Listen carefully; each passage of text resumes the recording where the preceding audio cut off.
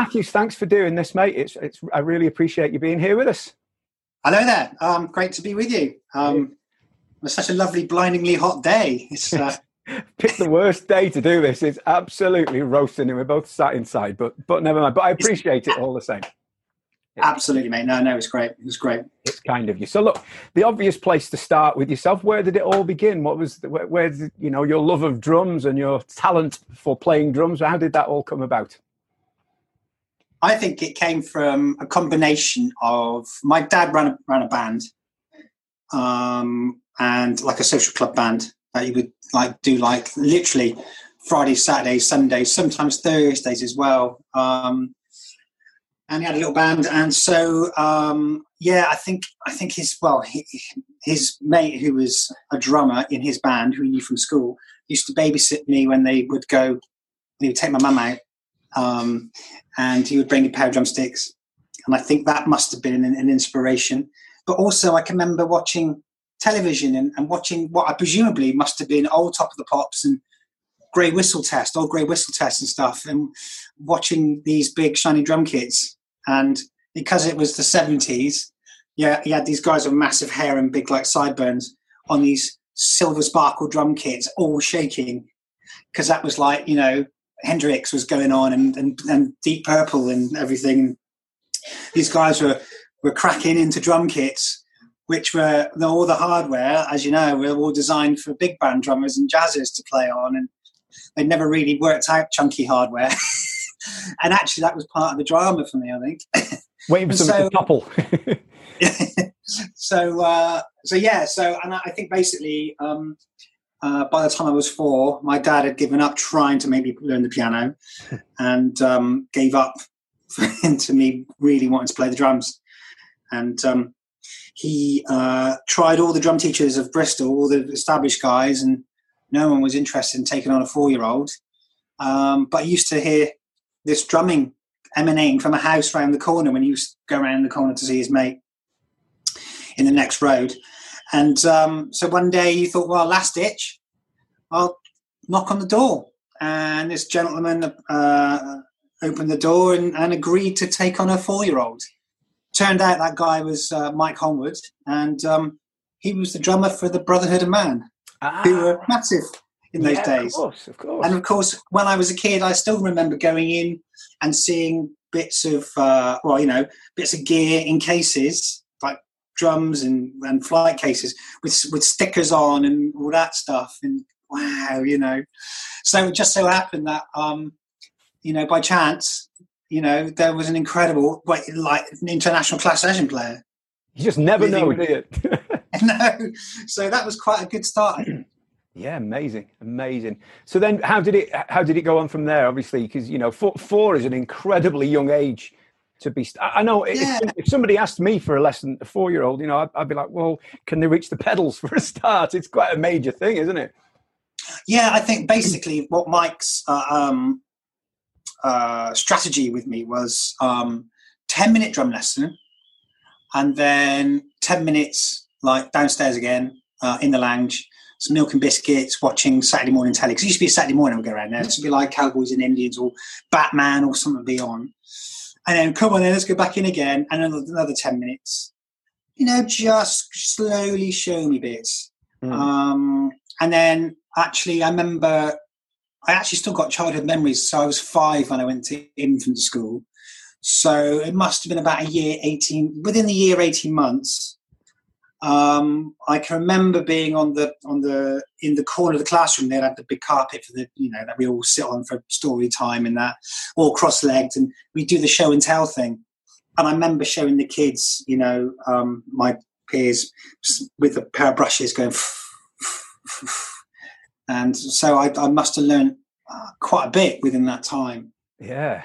He just showed me how to read, taught me about the rudiments, always told me it's all about confidence and feel. I always remember him saying that. And actually, he got me on. I was still very, very young. I still got upstairs the Jack Harnell book. Mm-hmm. So Jack Parnell, for anyone who doesn't know, was a really quite a big, I think in the 50s, a big famous British big band drummer. I think he had his own band as well. And there was like him and Ronnie Verrell. They're all big names in the British sort of scene. Eric Delaney is another one. Was that guy? Kenny Clare? Is that the other one? Yeah, it is, yeah. So there's that era. So Jack Parnell brought out a book on jazz independence. And looking back through it, the principles of it are very much based on the Ted Reed Syncopation book. Yes. A bit like what that guy Alan Ramsey had written in his book about the tales and the anecdotes of his lessons with Alan Dawson, which was all based on that Syncopation book. So I must have had lessons with him up until I was about 9 or something. But when I was 7, I'd been learning for a few years, and one of my dad's drummers was ill one day, and he had no option. And so he looked at me, he said, "You're coming with me," and he slung all the drums in the back of the car. And we went down to a pub called The Globe in Wells, as in Wells Cathedral, City of Wells. And I did my first gig. I got paid a £5, and I got showered in Coke, and I just crisps everywhere. And that was my first paid public gig. And that's kind of where it all started, really. That's pretty full on for a youngster, that, isn't it? Would that have been a reading gig as well, Ian? No, that would just playing with my dad. Yeah. And, I could play my tango. I knew my Argentinian tango. I knew me foxtrot and me quick step. And what's the other one? Mayfair quick step, which is a bit quicker than a quick step. Yeah. And then you got your Velita, which is basically a fast waltz, and then you got your waltz. Bossa Nova, a light samba. That's some heavy stuff for a kid. But I knew all these rhythms. You just sit there and just do it. Oh, the rumba, which is kind of a bolero as well. Yeah, whatever sounds, or a beguine.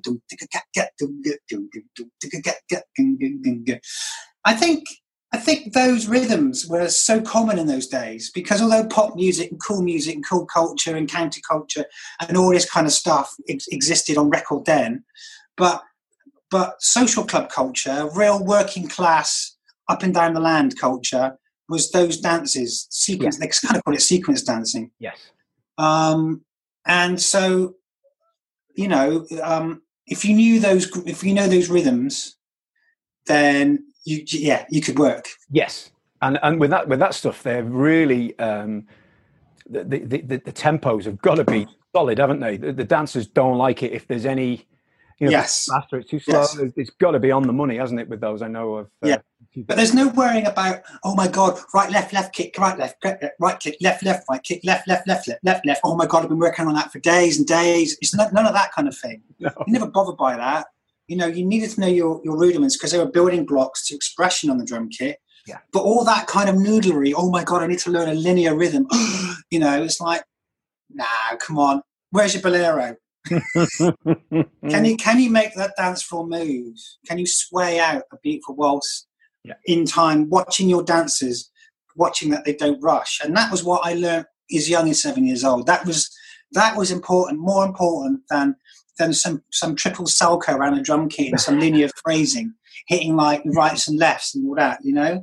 That wasn't about that, if you know what I mean. You've had the best grounding ever, haven't you? You really have. Yeah. Amazing. I mean, obviously, the linear pattern, triple kick pattern, I don't know, hi-hats with foot happening here and there and everywhere, came later, Yeah. You know what I mean? But, rudiments, reading, your dances, and basic jazz independence, so you were able to express underneath the quick step, as the music flowed. And that was what was fundamental back then, I think, really, for most British drummers, Absolutely. So do you mentioned reading. Do you, are you obviously glad you learned to read? I mean, I know I read and all my gigs are reading gigs, but you perhaps don't use it as much these days, I guess. So I guess with some of the jazz stuff, you possibly get some charts, but do you think it's important still for youngsters to learn to read? Well, I mean, I think of course it's important because it's like, it's our language, you know. It's one person is able to communicate to another what they want to happen, you know. And so because of being able to read, there's fundamental stages in reading, you know. All right, understanding the logic of the mathematics of notation and where it appears on the stave according to which limb I got to move, which isn't rocket science. Is actually simpler than what people, I think, sometimes think it is. Enables me to open a book or a magazine, like a rhythm magazine or an old modern drum I got upstairs, and have a look at some tricky little exercises, or if I really want to plow into some a musical genre. So, for instance, say I'd like to really check out some Latin rhythms. I need to really remind myself. Yes, I can listen to Latin music, but I can open a book on the history of it, and there is notation. Do you know what I mean? Absolutely. Then there's a next thing where I can go and do a theatre show, because I now understand the coda system and I understand repeats. And I understand, you know, that the groove will be written there, and then I'm going to go through, repeat this, and there'll be a fill here. And then obviously I need to know song form. We all need to know song form, whether we understand music or not. Read music or not. You know, even if you're like a self-taught person and you want to play with a band, you need to know, you know, your form. Chorus, you know, intro, verse, chorus, double verse, chorus, middle eight, bridges, solo sections, double choruses, and outros and stuff. Do you know what I mean? Absolutely, yes, yeah. So we all need to know that, and that's obviously outlined on the page as well. You know, so that means that as a drummer, I was able to experience so many different things as a youngster. I was able to go out and start rehearsing and playing with big bands and playing with. I was 13 playing with adult jazz musicians around Bristol and stuff, including Accabilk and people like that, you know. Wow. Okay. So, I mean, I never toured with Accabilk, but I was able to play with him at the Old Duke when I was, you know, when I was a kid, when he happened to be back from tour and got up with his mates, the Blue Notes, and play. You know, and I've done 7 years leading up to the Kasabian years. I did 7 years of panto at the Theatre Royal in Bath. Yeah. Well, that would pay my mortgage off every year. You know, and I get the music, and of course it's difficult, you know, and you have to focus, but it opened the gates to that work. Of course. I've done panto as well, and I find it's tricky because as well as having your own music, you generally have to have a script as well for any other business and what have you, and it's a lot of concentrating, isn't it, for a panto show? Well, if you want to kind of, like for me, I got to about 19 and I'd gone through school and I'd been playing with all these bands and doing wedding gigs and all sorts of stuff and theatre shows and all sorts of things. I had a real thing going on with a certain sort of, you know, I had a certain thing going on with Bristol and a network of kinds with the older generation of jazzers and stuff, and the people who would do like theatre stuff, Amdram stuff, all sorts of things. And I went through school. I didn't really take much notice at school, really. And I came out at the other end and I did a bunch of jobs and things until I was about 19. And then I realised, maybe 19, 20, then I realised that actually I had nothing to offer the sort of conventional workplace. But however, I've been sat on this skill that I'd cultivated all my life, and actually I was able to get paid for. Mm-hmm. And it didn't take much maths to realise a couple of wedding gigs was pretty much what I was getting paid all week for being yelled at by Paula, who was the head of my section, my section manager. You know what I mean? Yeah. She disliked to me, you know, and I had to walk into that every 9 o'clock every morning on the dot, you know.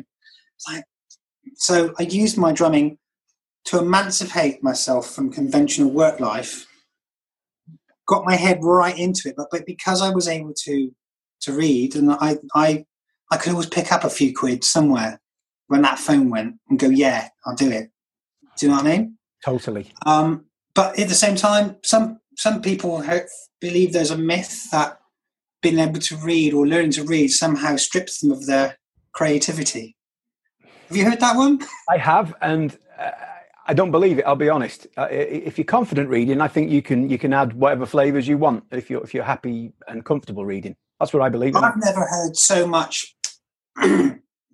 Yeah, rubbish in my life, because at the same time, the reading allows you to perform with amongst others with direction. Yeah. But at the same time, away from the reading thing, I was also learning. I was playing with hip hop, rock, African, all sorts of different sort of projects within Bristol, using just ears alone. Mm-hmm. Do you know what I mean? Yeah. So totally. It's not like it's not an exclusivity thing. You can use both sides of your mind. Absolutely. So. No, that's fantastic. Well, can we skip forward a couple of years? Can we talk about how the Kasabian thing started, obviously, which is the thing that you're really known for? Yeah. What a band to be pigeonholed in. Well, yes, I suppose so. Yeah. The Kasabian thing came up because they formed in '95, and they were, obviously from Leicester, and they were bouncing about the rehearsal rooms up there and doing the Charlotte gigs at the Charlotte, which is like in Bristol we got Louisiana. It's one of those places where the bands do local band nights and free bands on, and kick sharing and all that stuff.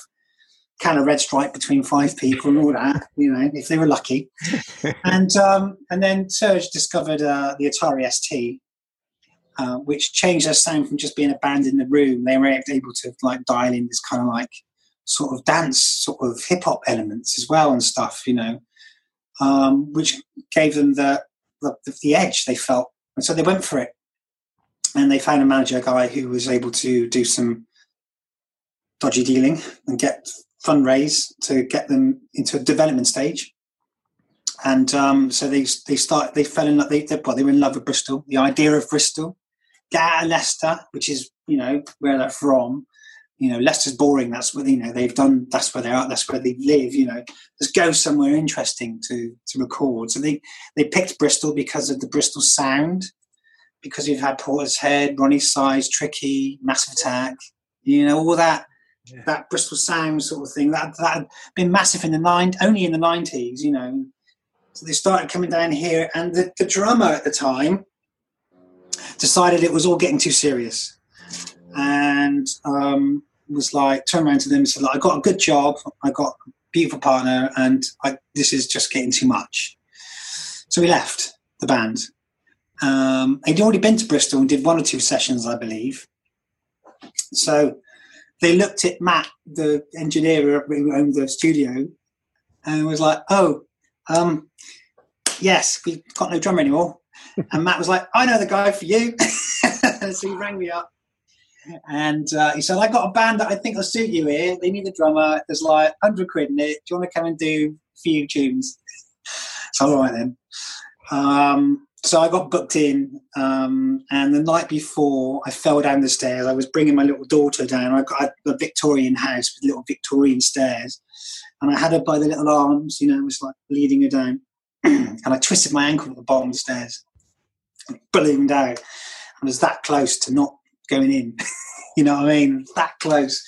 But I limped in the next day, and they were all sat there on the sofa in the studio, and it was in the basement of this, under the shop. And they're the first thing they said to me was, do you want to hand in then, mate? Hand in with the gear. And so actually, so I did the demos, and then I did a couple of sessions for them, actually. And they seemed just delight. I mean, they were delighted with what I did. Mm-hmm. And actually, part of the trick was that I was a seasoned pro by that point. I mean, this is 2001. Yeah. And of course, I've got jazz, big band, panto, military, orchestral under my belt. Also, hip hop, rock, all sorts of stuff that I'd done with all these different projects around the town, and jazz and everything. So actually, Kasabian's drumming, from the word go, wasn't a flat out drum kit in a room. Here we go, rock beat number 1. Thank you. There's so much. Even then, there's so much breakbeat stuff. When you're doing breakbeat stuff, you're dipping into different style territories. Yeah. It can be very jazzy, or it can be very funk or funk jazz, or it can be quite hip hoppy, which is kind of funky jazz. or it can be quite rocking as well, which is taken from the rock thing. Sometimes, even back in the day when we did like Butcher Blues off the first album was one of the first tunes we did. I'm literally tickling the drum kit like I'm doing an old, like, you know, going back in the day when I used to play for the music for dancing, you know. So that's what really excited Serge, particularly, that he felt like he could throw me anything and I could throw it back at him, you know. Yeah. So anyway, so the next year, 2002, they got signed, and I was busy playing. I was in my mate's band, Ilya, which was signed to Virgin, and I was also going to Paris a lot over there to play with a guy called Jeffrey Oriema, who unfortunately passed away last year. And that was doing like West African sort of style stuff fused with sort of, you know, like Western, you know, it's like an African Western music fusion thing. That sounds like a fun gig. It was really nice. It was amazing. It was amazing. And then, so I couldn't really get too involved with Kasabian. And they wanted me to get involved, but I had a kid and a mortgage in Bristol as well on top of that, and I had teaching and all sorts of things going on. It's like, boys, I can't, but I will come and record. We can work something out with you, with the record company, and I'll come up and stay with you on long weekends or whatever, and I can do stuff. So I used to go up to their farm that they hired in Leicester and record. So we'd do things like Clubfoot and stuff and carry on building the album. But I got really busy, and they got really busy, and Serge used a few other guys on a few different things, and then they went through the mixing and mastering, and I think basically, you know, that was kind of it. 2002. I don't think I really heard from them through 2003 until 2004 Easter, and the manager rang me up, slightly panicked, going, "We've got no drummer." They'd been through a few guys. They got on the road late 2003. Yeah. In a Maestro and a Metro, all the gear full, and that's how they went around the motorway network, playing the Dog and Dark in wherever, getting on that signed band, just starting to gig, you know, scene in Mownbridge. And they got through a few drummers that way. The last drummer before me, I apparently, quote unquote, said, "Screw this, I'm going back to Halfords." Worst move ever. But they got a break. They had a break, and they had 2 weeks with a band called the Von Bondies from Detroit, and they had a tour bus. And so they rang me because I'm 10 years older, but I basically recorded most of that album, or at least half that album anyway. Yes. And I happened to be free, moved a few gigs around. I had no teaching because it was Easter holidays, and went out, and we had an absolute ball for a couple of weeks. It was brilliant. And then we came back, and Serge rang me a few days later and said, "Well, it's your gig, mate. You want it? We're touring now. We can get tour support. You know, we can hopefully pretty much replace all your other incomes and earnings if you just come with us 18 months, you know, see an album. You know, you never know in this business, but we got an album. We're going to go on a tour. We're going to go for it." And it was a difficult decision, but because obviously family and everything, but I went for it because it would be an adventure, get me out of Bristol. Absolutely. And then it turned into it. Yeah. If you see what a monster. But let me just get back to that drummer. So the drummer who had a partner and was like, "This is getting too serious." He wasn't a bad drummer, actually. He was all right. He's pretty capable. It turned out he was grade 8 piano. That was what he was all about, was piano. Right. Okay. So I think it was 2006, or it might have been 7. I definitely think it was the second album. It might have been 2006. The boys turned around to me and said, "Look, we need a keyboard player in this band." And we were thinking of our mate, Ben. And so Ben's come back. Ever since then, it's been the keyboard player. Fabulous. That's superb. That's a great story, that.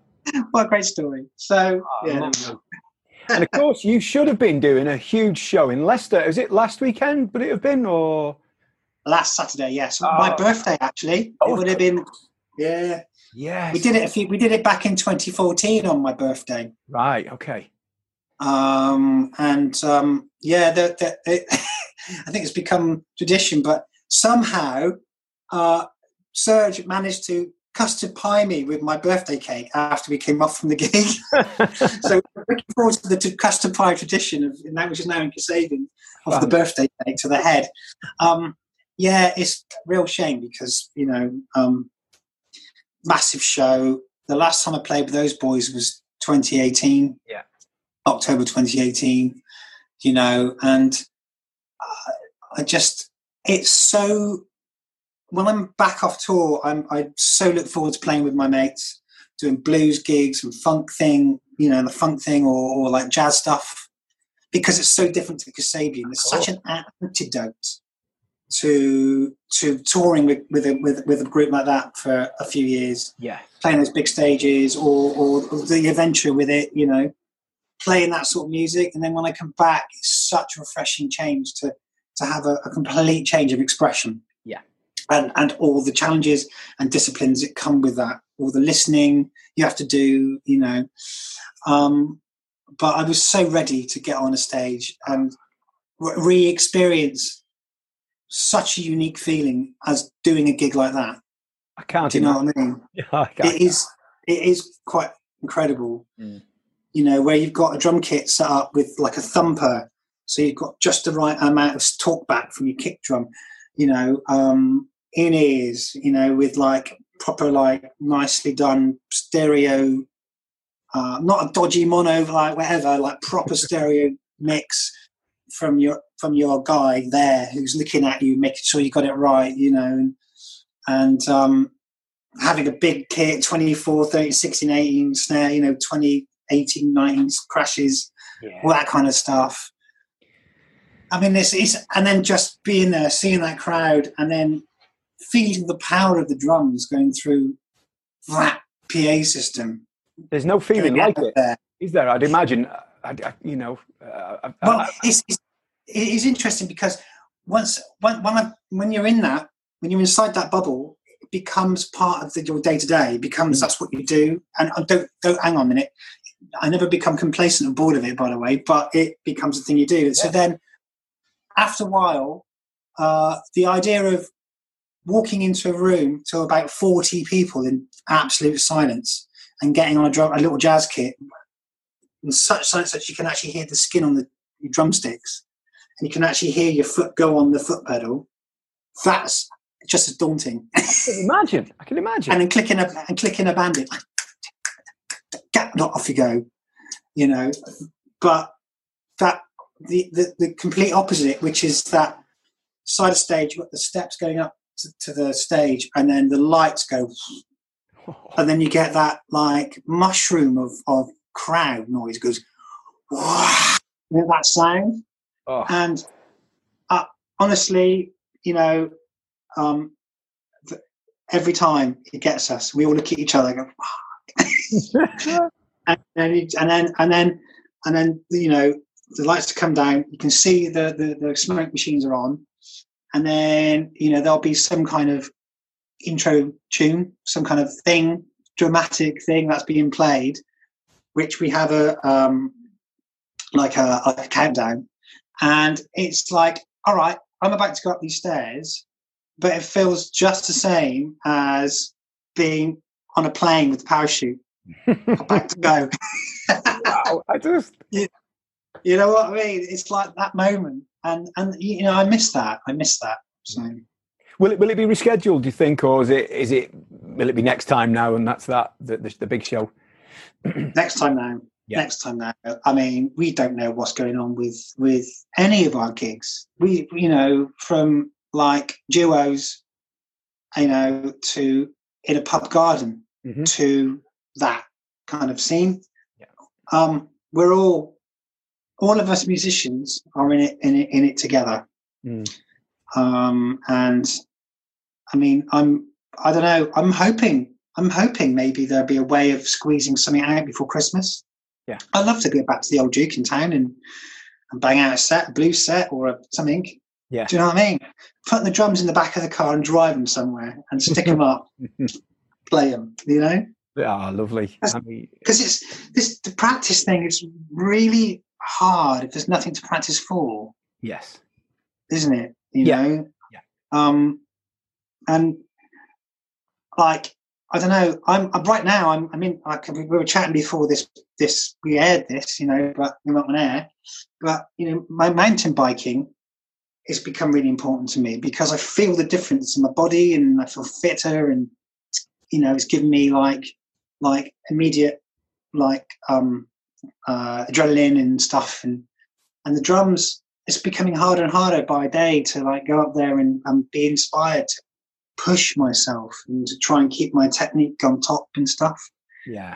No, I can understand. And playing with others is everything, I think. It is. That's what music's about, isn't it, at the end of the day? And if you can't, it's pretty miserable, isn't it? Let's be honest. But yeah. You know, yeah. But well, you just got to keep going, and that's why I'm doing these, is to try and keep the interest in drums music in general, and just keep everyone happy. And it's nice to get some insight. Yeah. So now, absolutely. Speaking of drums, you're involved with an incredible, and I mean incredible. I can't, you know, rate this company high enough. British Drum Company. How did that one come about? Because thanks to the Kasabian connection now, I started to get asked to do things in the drumming community, you know, like clinics and things, which was very weird to start with because, well, I know I'm doing great here, but, you know, I feel as if I should be in the audience watching, not being the one on the stage going, well, this is what I do, you know. Anyway, so I got into doing a little bit of that, and I landed up at the Freddie G Academy. And in the crowd was a chap who was very good friends with Davy Dowell. A guy called Alan was in this crowd, and he knew Davy Dowell up in Falkirk. That's the Scottish drum. Scottish drum. Yeah, he was. That's right. Yes. He used to organise that, and so I was recommended for the Scottish Drum Fair. So Dave brought me up to do a turn up there. And as it turns out, everyone goes to Falkirk, obviously, and Dave just books out this hotel there that we all stay in. And all of us, all the drummers, all the exhibitors, all the arrangers, you know, anyone to do with the organisation of it, we're all in the one place. And a friend of Dave's was this chap, Keith, who at the time was still working at Premier as their main designer. Mm-hmm. And although Premier didn't have anything going on with the actual festival in any way, Keith just thought he'll come up, go and see his mate Dave, and just check out the drummers and check out the scene and have a sniff about and have a weekend away, you know. So great. So I did my turn, which I always find really, really scary, you know. And so I did my turn and then did the pat down afterwards. The festival finished. We all went back to the bar, and I met Keith.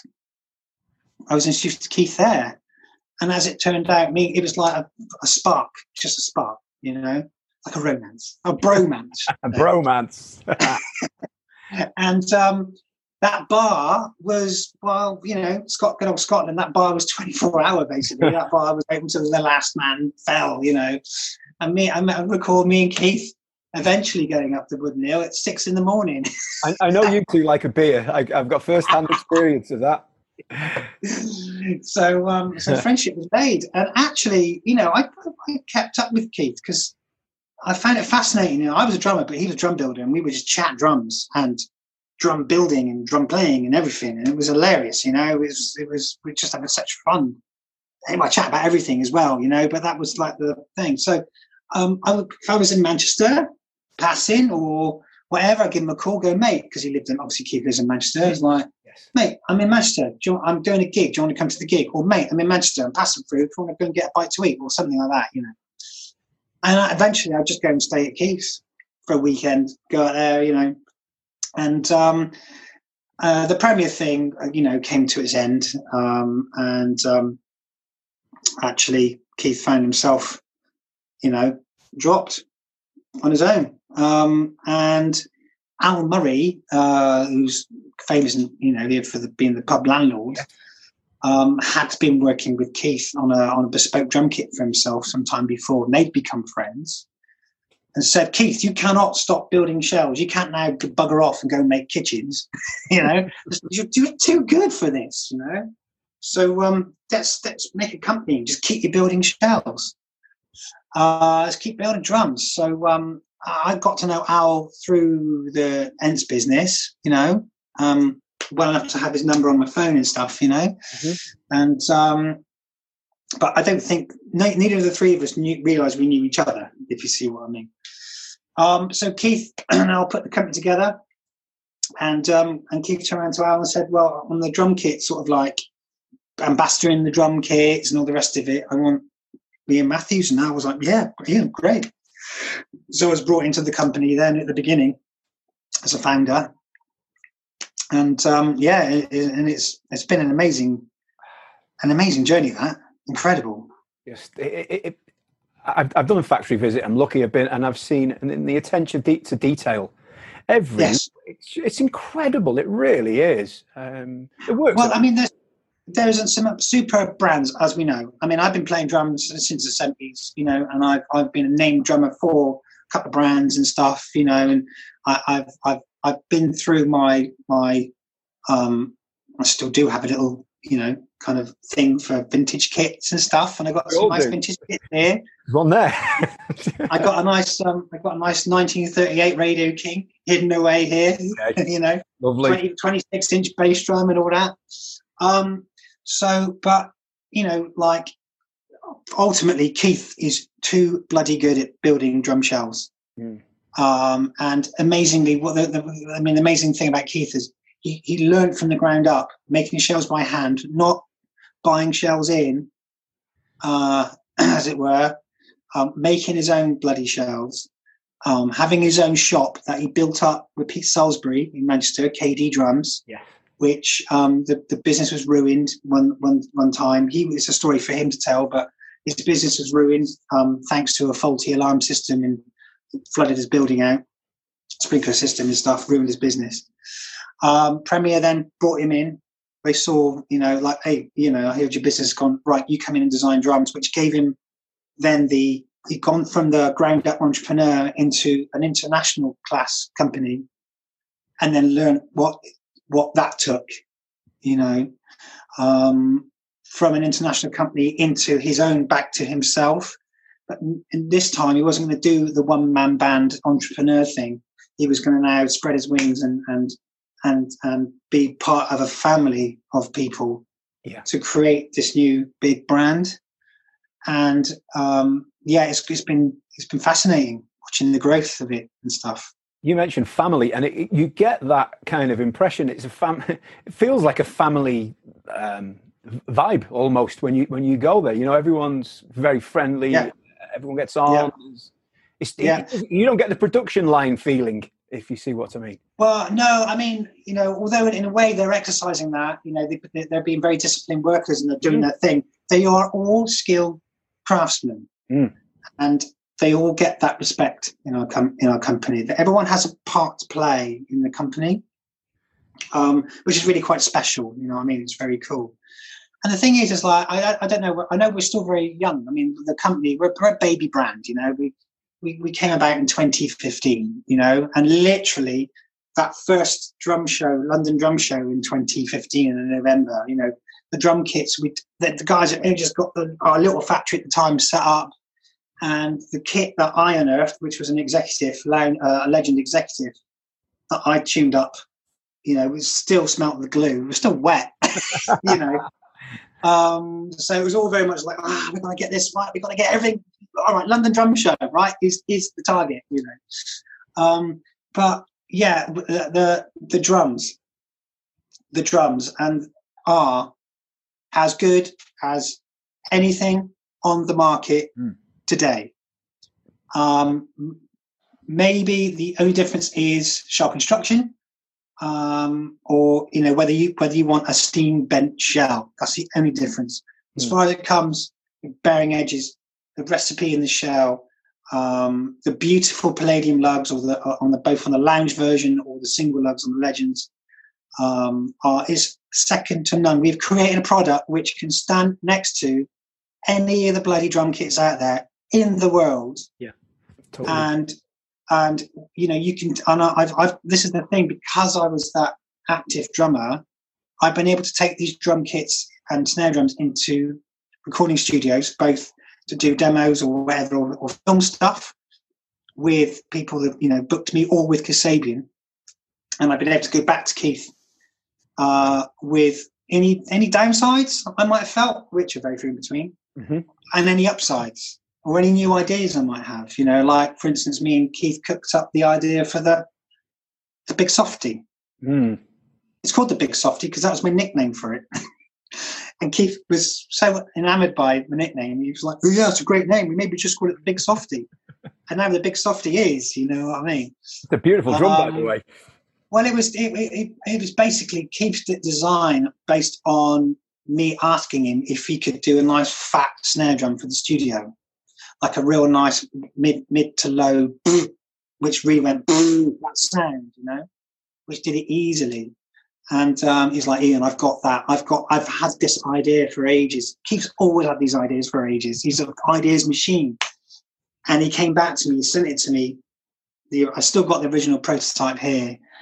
And big, deep, fat, chewy sound, literally, So yeah, there was a real kind of, still is a real collaboration between drum maker and drummer, and the different things that I come up against as a pro drummer.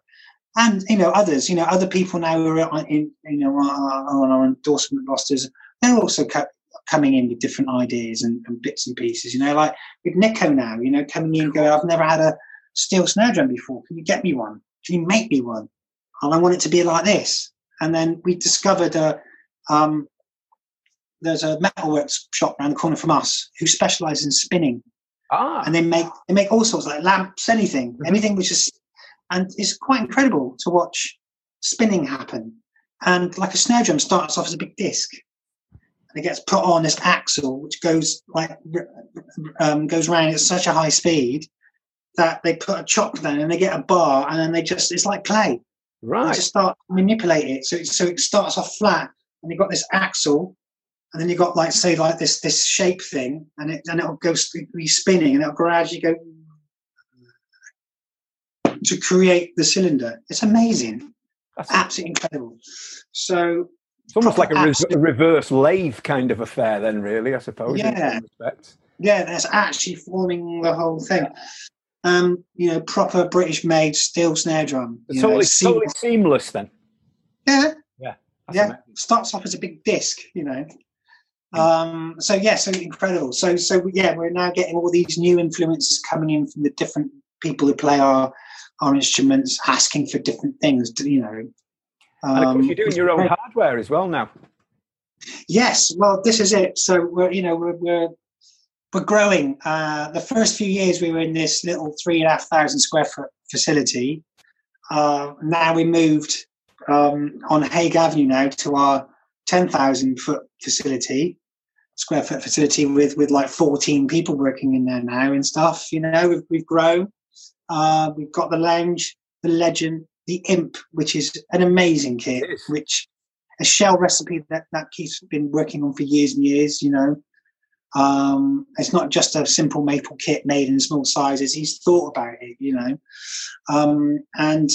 so we're gradually completing the portfolio. Rome wasn't, it wasn't Rome, Rome wasn't built in a day, or even a week. Taking time. Yeah. Hardware is the latest thing. We've gone in obviously with the more heavier hardware for now, because that suits everyone.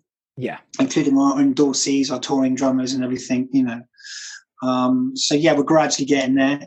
There's some more exciting things coming out of our way. There's some amazing bits of kit going to be coming out to the drumming community at some point. Keith is always sort of like working on stuff, and there's so much. I'm so surprised how many things haven't been done, and so it's exciting. It's really exciting. It really is. People get sick of me banging on about British Drum Company, but I was so impressed from the day I went, and it's like, you've got to see these things. They're and they really are. Well, you got to hear them as well, and to play them.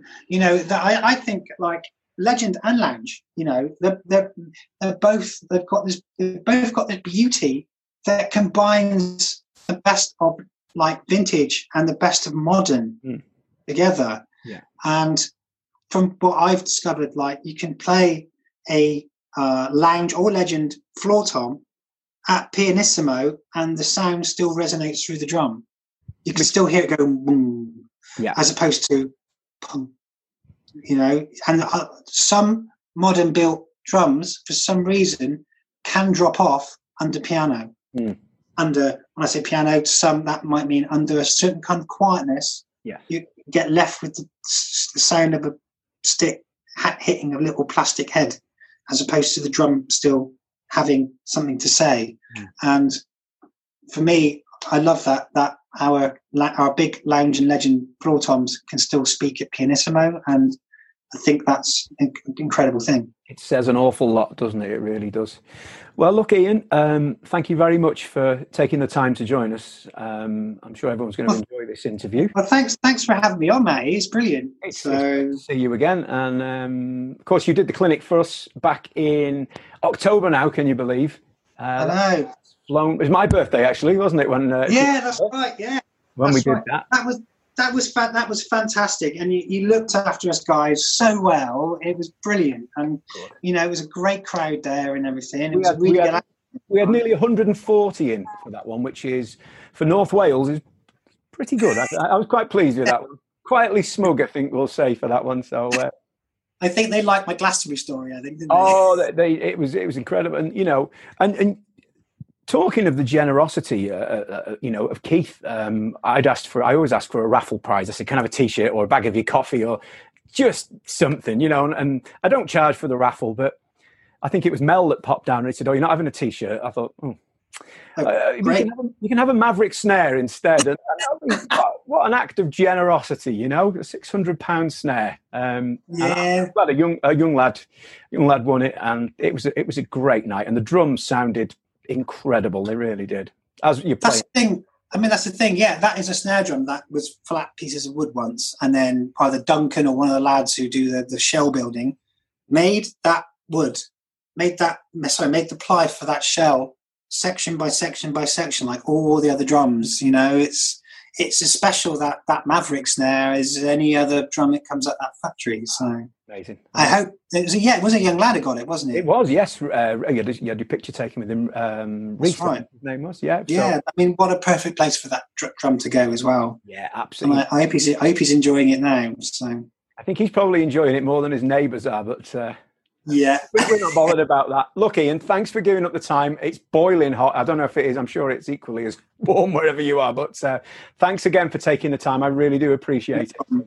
Hope you get gigging ASAP, and we'll do it all again. And both of us, mate.